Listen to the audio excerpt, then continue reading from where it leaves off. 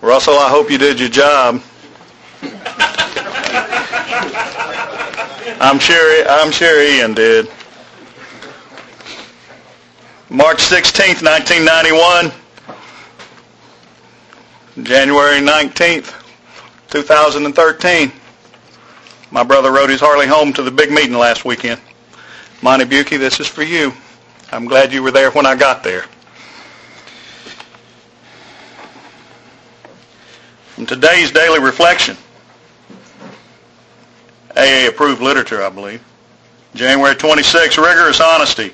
Who wishes to be rigorously honest and tolerant? Who wants to confess his faults to another and make restitution for harm done?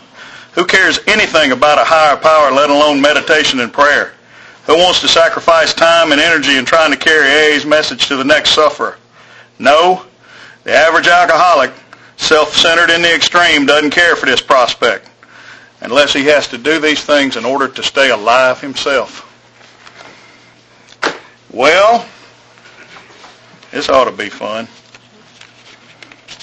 Somebody said, damn, you sponsor half the people that are here. I sponsor half the people that ain't here too, ain't that right? My name's Chuck. I'm an alcoholic. And a Leo. That's as good as being a hand to anything else as far as I'm concerned.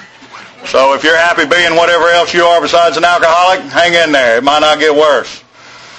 I have had the privilege of being in Alcoholics Anonymous in a lot of different places at different times over the last 21 plus years. Home's where Mama is. Mama's here in Cary. She's here tonight, Cary.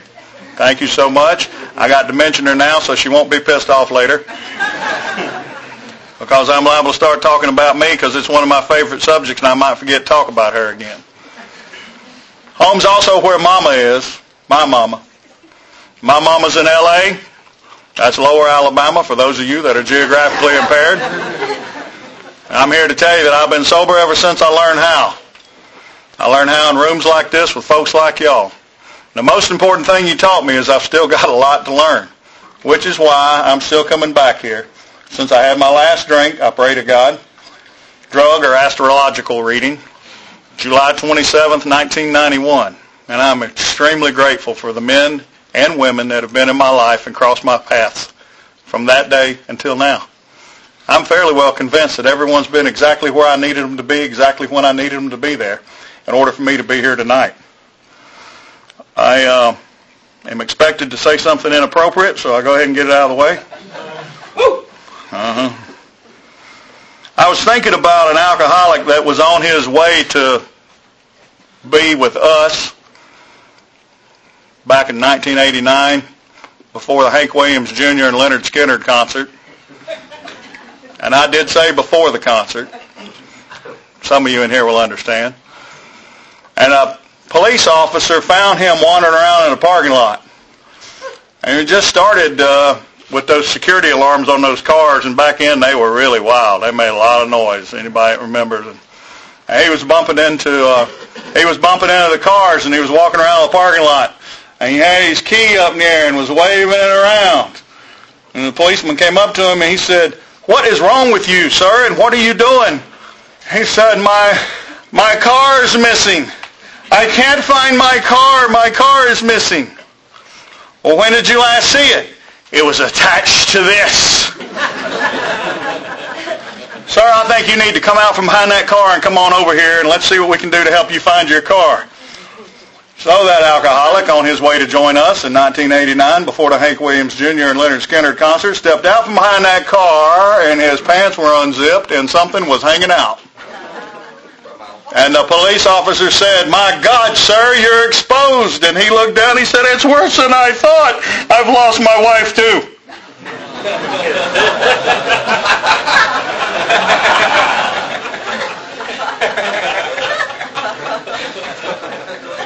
All right. Good. We're going to have fun.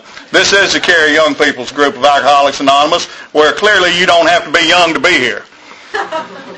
I'm so glad for that because they've let me come in here and be a part of this, and it's been a real joy. Since Cary and I moved here, Cary came up here 5 years ago this month, and It's been an absolute joy and a privilege to be a part of what's going on in this group. It's been a real God thing to watch a lot of y'all come in here brand new and grow up and begin to help other people and see your lives change and see you be amazed before you're halfway through and see a great many of them have the same thing happen to them and happen to them. And I know that it is only through God's grace that I've been given that opportunity. And I know that it's because God's been in this room. And I believe it's because that this message, as is described in the 12th step, is what's begun to be spoken in this room more than anything else. It wasn't always that way. I know I got here 5 years ago and they'd read a little bit out of the book and turn the light off and just share about some of the craziest nonsense I'd ever heard in my life. And they seemed to like it like that, so, I'd just come and watch. And then I started sponsoring some guys, and they said they didn't come over here because of all the crazy stuff that went on. They didn't feel real comfortable with that. So what are you going to do to change it? You going to keep complaining about it? Staying home playing video games? Watching Carolina basketball? Or you going to come be a part of it and do something different? So, I guess what I'm really supposed to tell you is what I used to be like, not what this group used to be like. What I used to be like was a mess.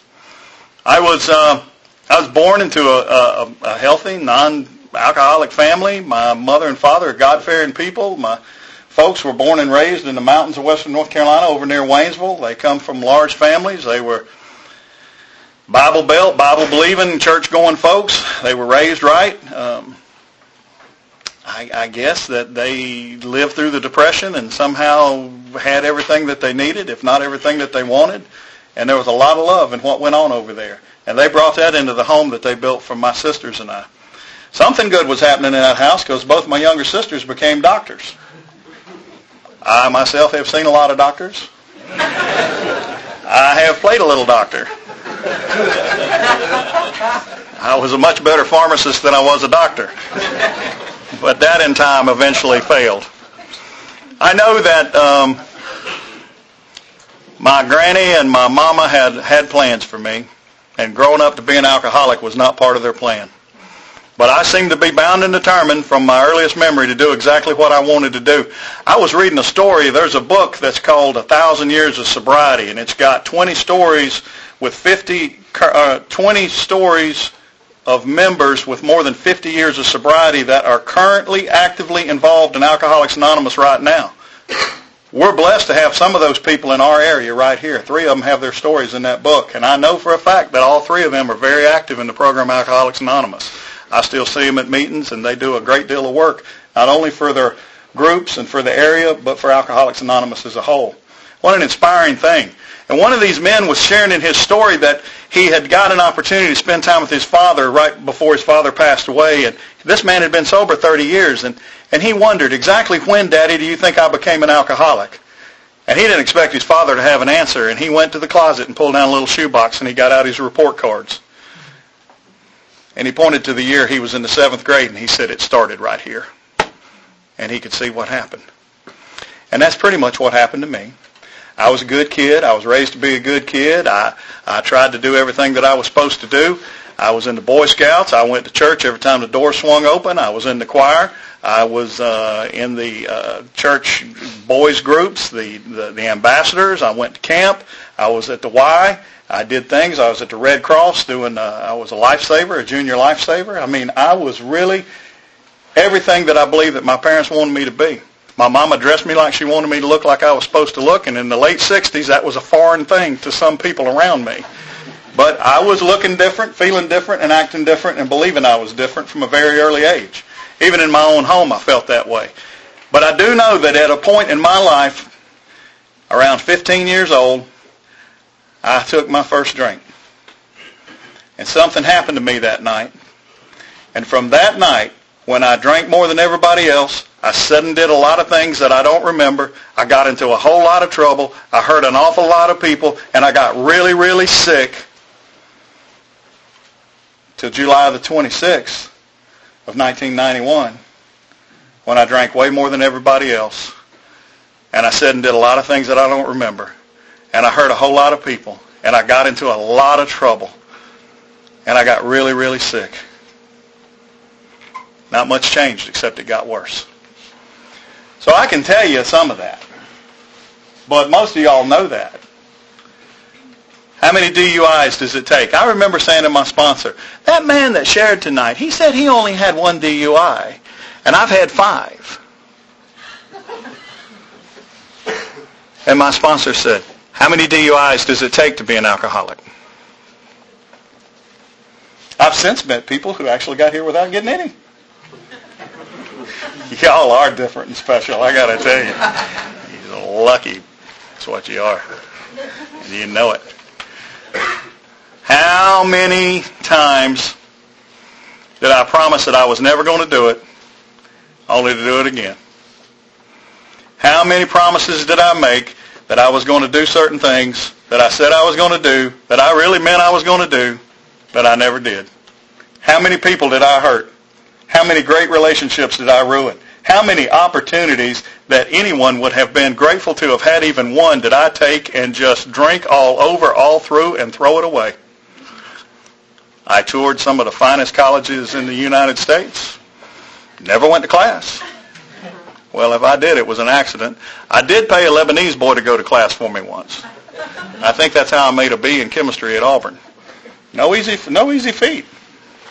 That's strange when you look and you got, you got a semester that's got 0.00, and the next semester you got like what would it be, a 0.06, because you made a B in chemistry at the hardest engineering school. Well, I won't say that, Ian. I'm sorry. Second hardest engineering school. So, I kept having difficulty with life because of the choices I was making, only I just thought it was because of something else, and it was really the something else was somebody else. If only they would do what I wanted them to do. And usually it was attached to somebody's pocketbook. I would listen to my mother. She would come and she would sit and she would just, oh God. And I'd just stare at that purse. I'll put up with as much as I have to put up with as long as she writes another check. Day came, she quit writing checks. Day came, she quit taking calls. Day came where I was no longer her son. Day came where she came out of retirement as a registered nurse and took a job in a brand new treatment center so she could try to find out a little more about what was wrong with her son. And the very first patient that come through there was one of them little boys that had been in her house. And she looked at that chart, and all she had to do was change the name. And she knew what was wrong with her son. I think Al-Anon helped her from that point on. At least what she was exposed to when she worked in that treatment center. And she learned how to let go of me. My father had learned that a long time ago. As long as I was willing to do what he asked me to do, he was willing to be supportive of me no matter what else I was doing.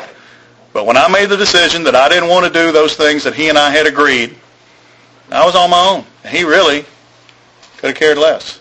At least that's what I thought.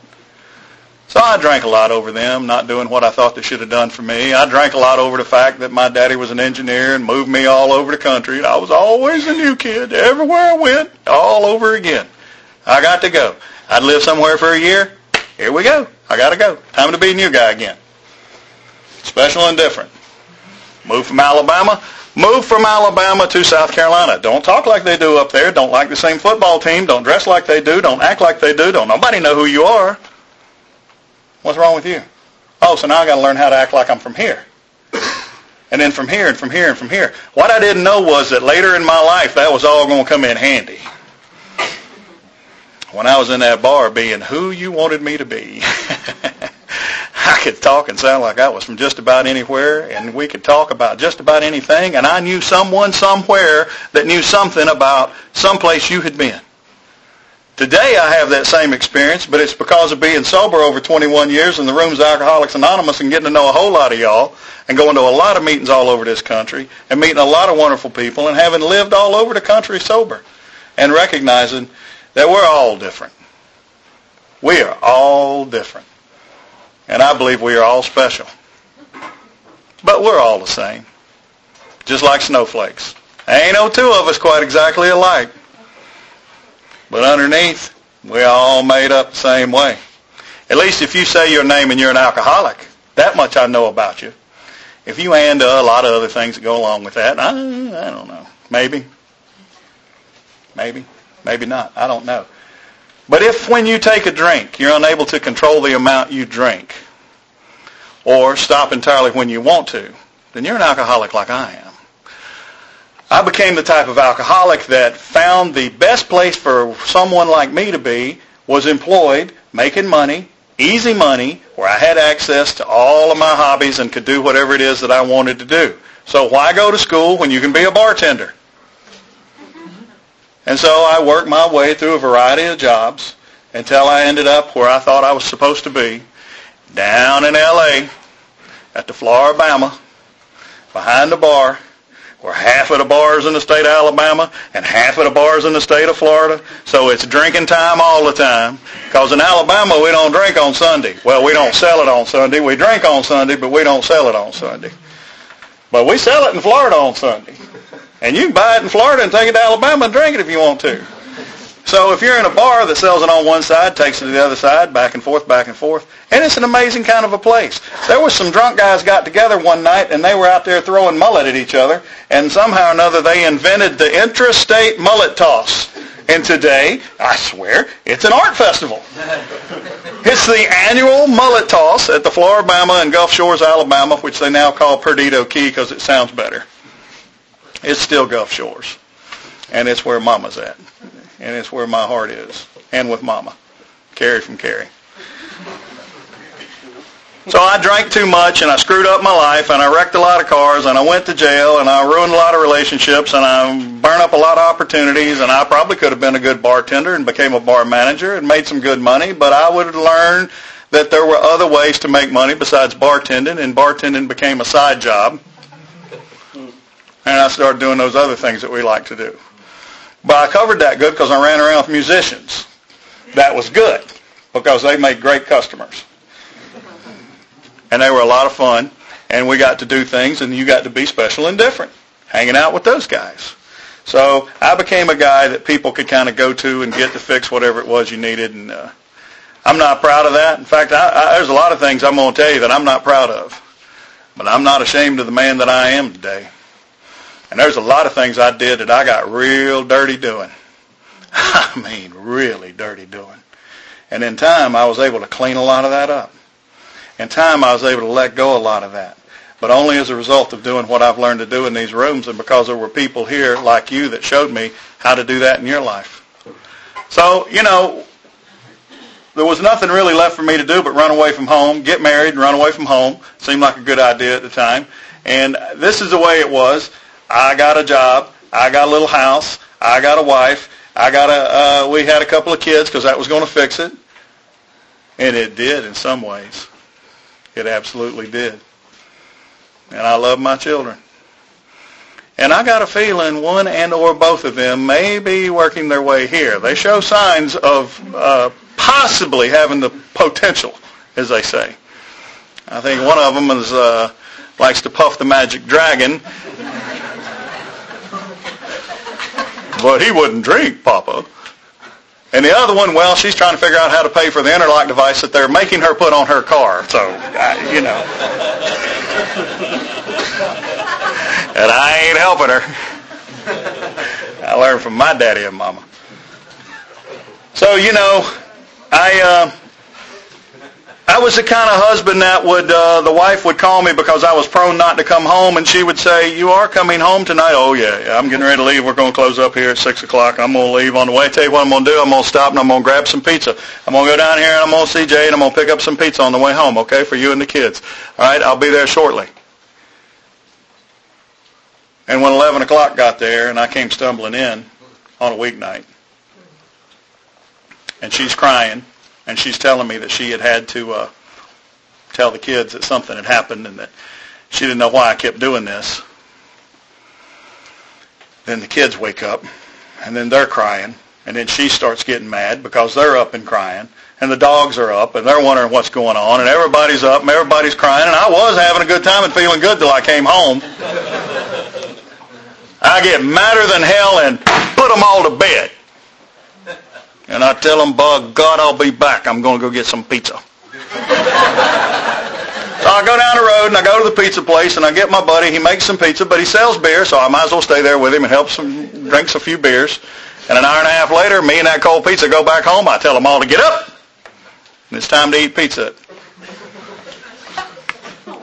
1 o'clock in the morning.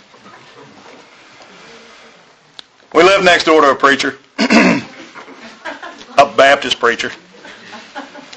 And his daughter was a babysitter for my children. They went to the church school that he had. She would have to come and get them because frequently I had problems getting up and getting them to school where they were supposed to be.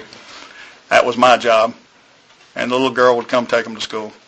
And he was always wanting to come pray over me and my family and talk to me about what was going on. And particularly when I had talked to him one night in a Jack Daniels moment about my, well, it's true, and about the passionate experience I had shared with some other folks when I was in high school. This big event that occurred in my life scared me to death. Spiritual experience. I thought you had to be in here to have those, see, when I was new. But I've begun to recall that I must have been having quite a few of them long before I got here, or I'd have never got here. And I've had quite a few since I've got here. But I know that this man really loved and cared about my family. And it was the kind of thing that one morning I woke up, and it had to have been a Sunday morning, because Saturday night was always a bad night for me. It was always a bad night for me. And I guess I'd probably been home just a couple hours. And I heard this strange music outside. And we lived on this little lake. And there was like this strange music. And it's like, what is going on, this music? And it's singing. And I get up and I go outside. And I'd built a little beach on the back of my house. And there's the preacher. And there's the flock. And unbeknownst to me, it's Easter morning and he's baptizing people. So I grabbed a can of tennis balls, opened the back door, and sent my Labradors for a swim. How about that? You know who came to see me when I was in treatment? That preacher. And he prayed for me. And he held my hand. And he cautioned me not to let Alcoholics Anonymous brainwash me. Now, if there was ever anyone that knew my brain needed washing, it was him. He later went on to be one of the few little country Baptist preachers that brought a meeting of Alcoholics Anonymous into his church down in Red Level, Florida. Tiny place. And he loves AA and what AA did for his neighbor. And I'll be forever grateful to him and his family for what they did for mine. But the morning I came home where no one knew where I'd been, again, my wife had had enough, and she had loaded up the young'uns and was all packed up, and the only thing she could do was ask me where I'd been over and over and over, screaming, crying, hysterical, and she kept asking me where I'd been. And I didn't have an answer because the only reason I came home was to get a checkbook. And she went to the bedroom with my son, who was only 8 or 9 months at the time, and he was crying. No, he wasn't even that old. He was 3 or 4 months at the time, crying. My daughter was just a couple of years old, and she's crying. So my wife and the boy go in the bedroom, and they're crying, and I looked at the refrigerator, and there was one beer left in there. One beer. And I had the checkbook, and I was getting ready to go. And I got that beer, and my daughter came in there, and she asked me where I've been. She kept asking me over and over and over where I've been. She pulled that beer out of my hand, and it hit the floor.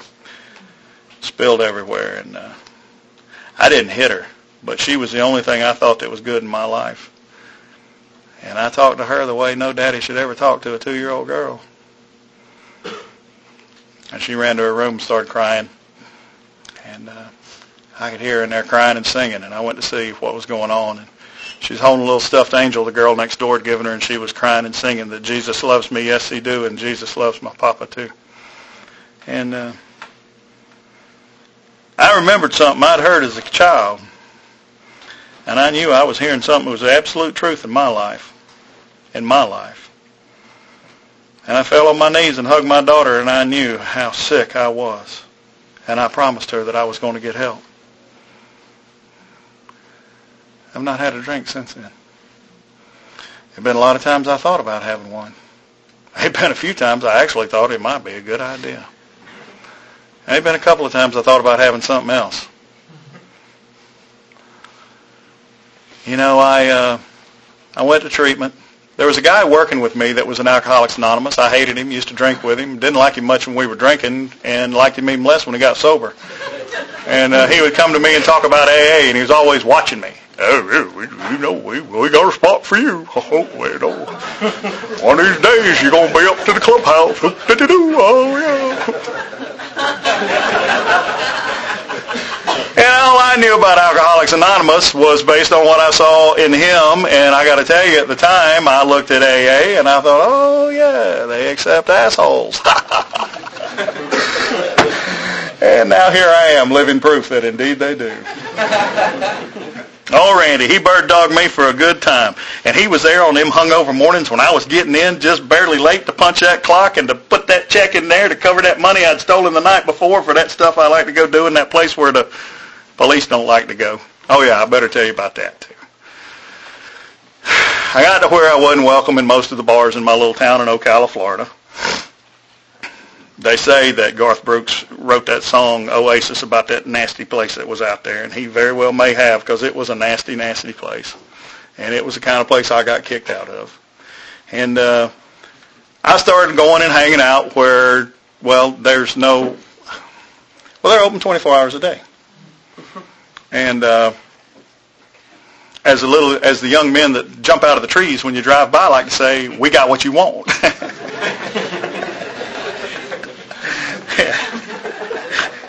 Indeed they did. Rooster, what are you laughing at? I told this one time, I was at this treatment center, and I got to say, most of the guys had been on the other side of this deal. They had been working. They were employees, and I'm telling this story, and they looking at me like, yeah, you wouldn't have pulled that shit on my street, motherfucker. I'll pop a cap in your hammer.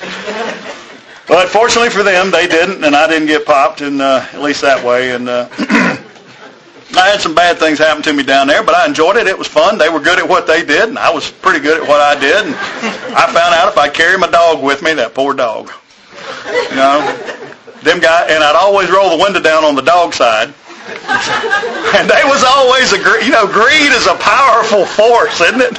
If there was 5 guys hit that truck, 4 of them would run, but there was one that would hang on. If I had a $20 bill laying on that dashboard, he didn't care, man. And I'd tell him, get in the back. Come on, get in the back. Let's go. I ain't getting inside. No, I don't want you inside. Get in the back. And we'd go for a ride.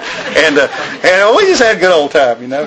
And I don't know who's in the middle of my little town at 3 o'clock in the morning doing what. Now Randy said, oh yeah, I saw you were in the paper again for making those hooker turns, and I don't know what that meant, but anyway, they did get me for that too, and I found out that the newspaper could give you a resentment. That didn't go over too good at the little church, I can tell you that. So, I had a candy apple red truck. It wasn't like I was, slipping around in a black one or something.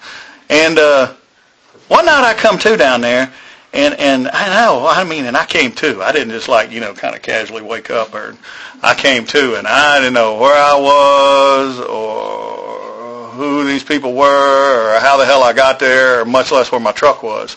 And I came to, and I heard this strange noise, and it was kind of like, and I looked up over there, and I'm laying like this, and I seen these crusty feet, and they were crusty, and they had toenails growing over the edge of them, and they were like raising up and down. And I looked up a little bit more, and there was a naked old lady sitting in that chair hitting a crack pipe. She said, honey, if you're okay, you okay? You got another 20, we can do it again. Now, I'm not exactly sure what she was talking about. I'm not sure what it was she was selling for $20 that night. Could have been anything. But I know one thing. If you're ever wondering whether you're an alcoholic or an addict, you have an experience like I had that night, by God, you'll find out quick, because I never needed a drink so damn bad in my whole life, and I got the hell out of there. All right. That's what I used to be like, I mean, And I'm going to go, oh, I whooped a lot of ass when I was drinking. No, I got my ass whooped most of the time. When you're drunk and got your damn Wranglers down around your cowboy boots, it's easy to get drunk and beat up and find yourself in trouble. So I go to a treatment. I promised my daughter I'd go to treatment. I knew that treatment would work because Randy went to treatment. Randy and I worked together. We had the same insurance. Really, what I did was I ran and hid in treatment, and they didn't fire Randy when he ran and hid in treatment. And so I thought, at least I'll get a place I can go and try and figure out what's going on for a little bit. Funny thing happened. Here comes Alcoholics Anonymous. Well, why? A comes to the treatment center. I remember that first night. And I will tell you that the blessing in my life was that I was in a treatment center where everyone from the director, the doctor, the psychiatrist, the 3 psychologists, the nurses, the LPNs, even the people in the kitchen and at the front counter and admin, everyone was actively involved in a 12-step program of recovery in that community, in that treatment center. And they had every kind of meeting you could imagine there. And all these people, when I got on the outside, I saw them in meetings out there as well. And that doctor wrote an intensive treatment plan for me, and he managed it. They stood by me whenever I was sentenced. The employer stood by me when I was sentenced. The wife figured that this was the last chance. She told me years later when we were getting a divorce, if she had known it was going to last that long, she would have never given it to me. It's amazing what happens in sobriety. 25-year marriage, 12 and a half years drunk, 12 and a half years sober. Apparently didn't like me one way any better than the other. I know some of you know how she feels. That imagine what a drink would do for me. You don't like me now. Which reminds me, and I said this the last time I spoke because it was a God's honest truth, because Carrie was speaking at Gratitude and she was giggling. She said, they say that when we come to speak, that we tell 3 stories. She doesn't really talk like that, but in my mind she does. they say that we tell 3 stories. There's the one that we think we're going to tell before we go to the podium, and then there's the one that we tell while we're at the podium, and then there's the one we think about what we should have said after we've left the podium. And then there's the 4th one. That's the one y'all going to be telling tonight when you get home, see. Hopefully I gave some of y'all that wouldn't have come here if you knew I was speaking something to talk about.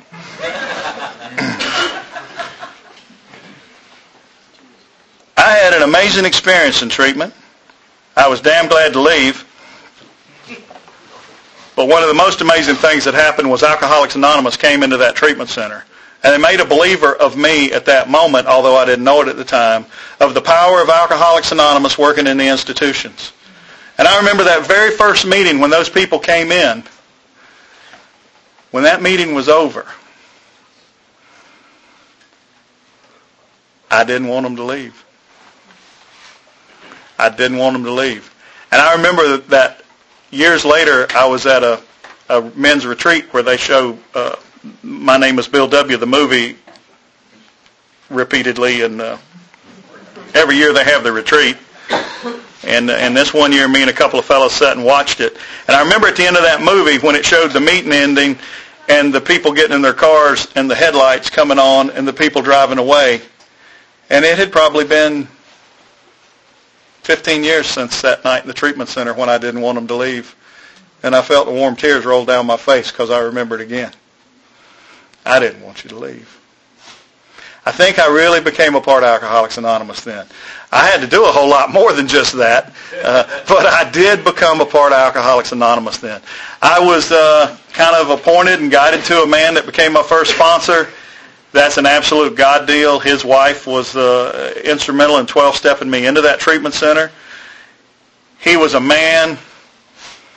For those of you that have had problems in Alcoholics Anonymous, I can tell you that this man, much like some other men I know that I admire greatly in Alcoholics Anonymous, while I've come here and had but the one drink, this man had to come here many, many, many times.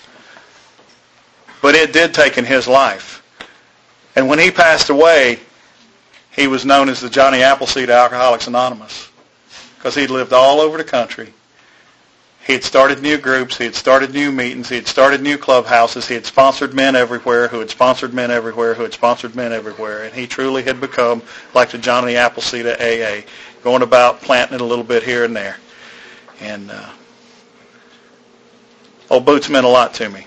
The best thing he did was he told me one night when I couldn't come to the meeting because I didn't have a way to drive was I didn't need to be coming back to that clubhouse anymore if I couldn't get there on my own, because he didn't think that I needed to be dependent on the people there to get me to and from the meeting all the time. It was time for me to grow up and start tending to myself. And he knew that there was AA around the corner from where I lived, and he knew that I needed to be in a meeting at 8 o'clock at night.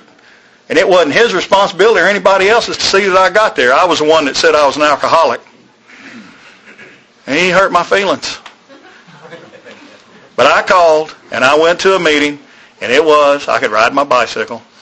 It wasn't even elsewhere. It wasn't even 2 miles away. And I get to this meeting, and I'm in there the first night, and I look around the room, and I see all these people, and they're completely different from the people in the other clubhouse that's like 50 miles away.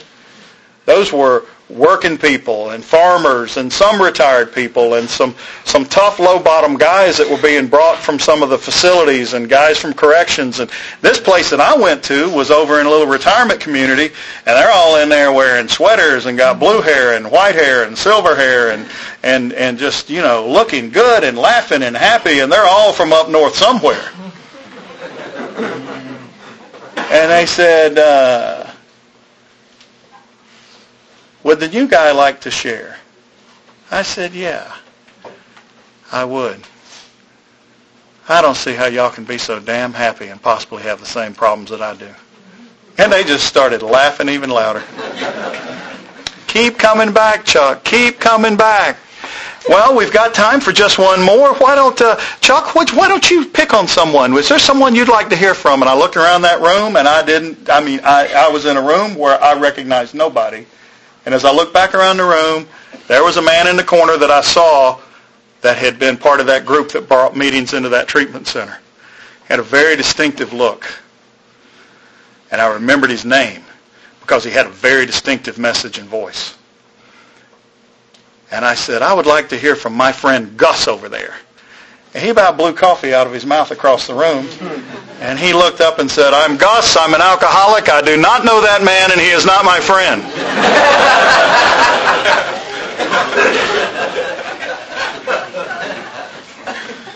He became my sponsor that night. And he taught me all those things a sponsor should teach someone. And most of the things he taught me and the things that he's still teaching me are by the example of the life that he's living. And he showed me, as I showed him for several years, we don't have to be drunk to do stupid things. And he showed me how to live through that. And he showed me what to do when you know that you're not the man that God called you to be. And he showed me how to suit up and show up and give up and grow up and sit down, and sometimes I can shut up. He's an amazing guy. He rarely shares in the meetings, but he's always outside when the meeting's over. He either comes early or he's out there late. And more often than not, he's one of the last ones to leave. And I know that when he put me in the van, because first step for me was shut up, Chucky, and get in the van. We're going to another meeting. And I remember I was in the van, and the guys, it's always with him, it was newcomers in the back. So I got picked up first and dropped off last, which was good, because I got to sit in the front of the van for 5 minutes. But then I got moved to the back of the van. But I ended up being the last one to leave. And he would tell me things and share with me things. And so many times I would have a bright idea. I mean, when you've been sentenced to 5 years in the state penitentiary and it's been suspended contingent on you fulfilling an intensive supervisory probation, and I'm talking about peeing in a cup every time that phone rings, meeting with a counselor at the Salvation Army, meeting with a counselor at the treatment center, going to aftercare for 2 years, doing my retribution through the employer, becoming a guy who was responsible with a time card, having to show people where I'd been and what I was doing, becoming the guy who had to go down to the West Central Florida Driver Improvement Program and take all 3 courses, becoming a guy who had to go fulfill his 1,000 hours of community service that someone thought was a good idea by painting the police station in the little town I raised so much hell in. And the chief changing his mind on the color after I'd get it finished. God bless you, Chief Williams. You saved my life. And yet I still had bright ideas in early recovery. And some of the things I was not too sure about was a lot of what I was hearing in the rooms of Alcoholics Anonymous, because I was in a room with people at night that were all 25, 30, and 40 years sober, and they had all gotten sober from up north somewhere, bitching about how it wasn't the same down here. But thank God for me, they came from everywhere, and they brought that message to that little tiny place where there was just one flashing light. One flashing light outside the only modern building in Holder, a little community center that we met in. And I received what they had to offer. But these folks had been sober a long time, and they weren't talking about the steps. They were talking about life. They were talking about life issues as it faced their life at that time in their recovery. Then I was in the drop-in center at noon, which was filled with crazy people. And they weren't talking about steps. So somehow through this whole period, I spent a lot of time with my sponsor, and I was in a lot of meetings, and I did a lot of work, and I found out that a lot of activity in the same thing is action. And I was blessed to find myself in a place a couple years later where I was given an opportunity to go to a workshop. And I went down to Panama City Beach and spent a weekend with Joe and Charlie, and it changed my life. It was a God thing from the beginning to the end. We met for 3 days then. It was a workshop similar to this thing the guy's going to do in Wake Forest. It was a 3-day event, and the Joe that was there was not the Joe McHugh that the guys at the Healing Place know. It was Oklahoma Joe, because Joe McHugh had just had his first heart attack and couldn't be there. And no one knew the Oklahoma Joe. And I was in the room right next to him. And he smoked as much as I did. And we sat outside and we talked all night. And we'd go back there and we'd hit that big book. And I'm telling you, I found out that there was things in that book those folks had been talking about for years that I didn't have any idea they were talking about, that suddenly it was like I was learning a whole new language. And today I know that the message of recovery is in that book. And today I know that the big book subtitle, the story of how thousands of men and women have recovered, is my story as well. And it's your story as well. Your story is part of the big book story. The big book contains the message that's required for me to recover from this hopeless, progressively, potentially fatal disease that's known as alcoholism. And my life has changed immensely from the time that I was given the opportunity to begin to understand that the black words on the white page in the blue book meant what they meant. And if I started wondering that something was being taken out of context, what I needed to do was get that book down and see what the context was. And if I really wanted to know more about it, I needed to see what the context of the times that book was written in and what had happened prior to that and what that meant. And the history has shown me time and time again the loving, guiding hand of God that brought this thing together for us. It's no accident we're right here, right where we're at. And it's no accident that this thing came together the way that it did. But I can promise you that no human hand could have ever put it together like this. So I've learned and experienced some things in the journey through the Big Book Alcoholics Anonymous I never experienced before in my life, and I never thought I would experience in the rooms of Alcoholics Anonymous. And I've been a part of this now for some time. And I am absolutely convinced that I have not even scratched the surface of what I've learned. My friend Vinny and I were talking earlier today. This little reflections book that we have that's AA-approved literature, it had a reflection in here from January the 12th that I thought that was very meaningful. And if you look at January the 12th and you read that little reflection, it's taken a paragraph and it tells you it came from As Bill Sees It. So we went and got the As Bill Sees It book. I'm interested in what the 365 alcoholics had to say on a good day when they wrote their part. But what I'm really interested in is this other part over here when I read this every day. So we went and we got As Bill Sees It. Well, what do you know? There was a little more information, a little more context there. And it said in As Bill Sees It that was taken from a Grapevine article in 1962. So we went and got another book, the AA-approved Language of the Heart. And we turned to the section that was written in the 1960s, and lo and behold, there was the article that those 2 paragraphs came from, and there were almost 4 pages. I will tell you, we were surprised at what we found. And then again, we weren't. I thank God for the men that have touched my life, and the women, and everyone that's crossed my path and been exactly where they needed to be, exactly when I needed them to be there, to help me to understand. This thing was written down for a reason. And it's changed my life. So I told you some things tonight that maybe I shouldn't have. I'm going to tell you one more thing about this little group right here.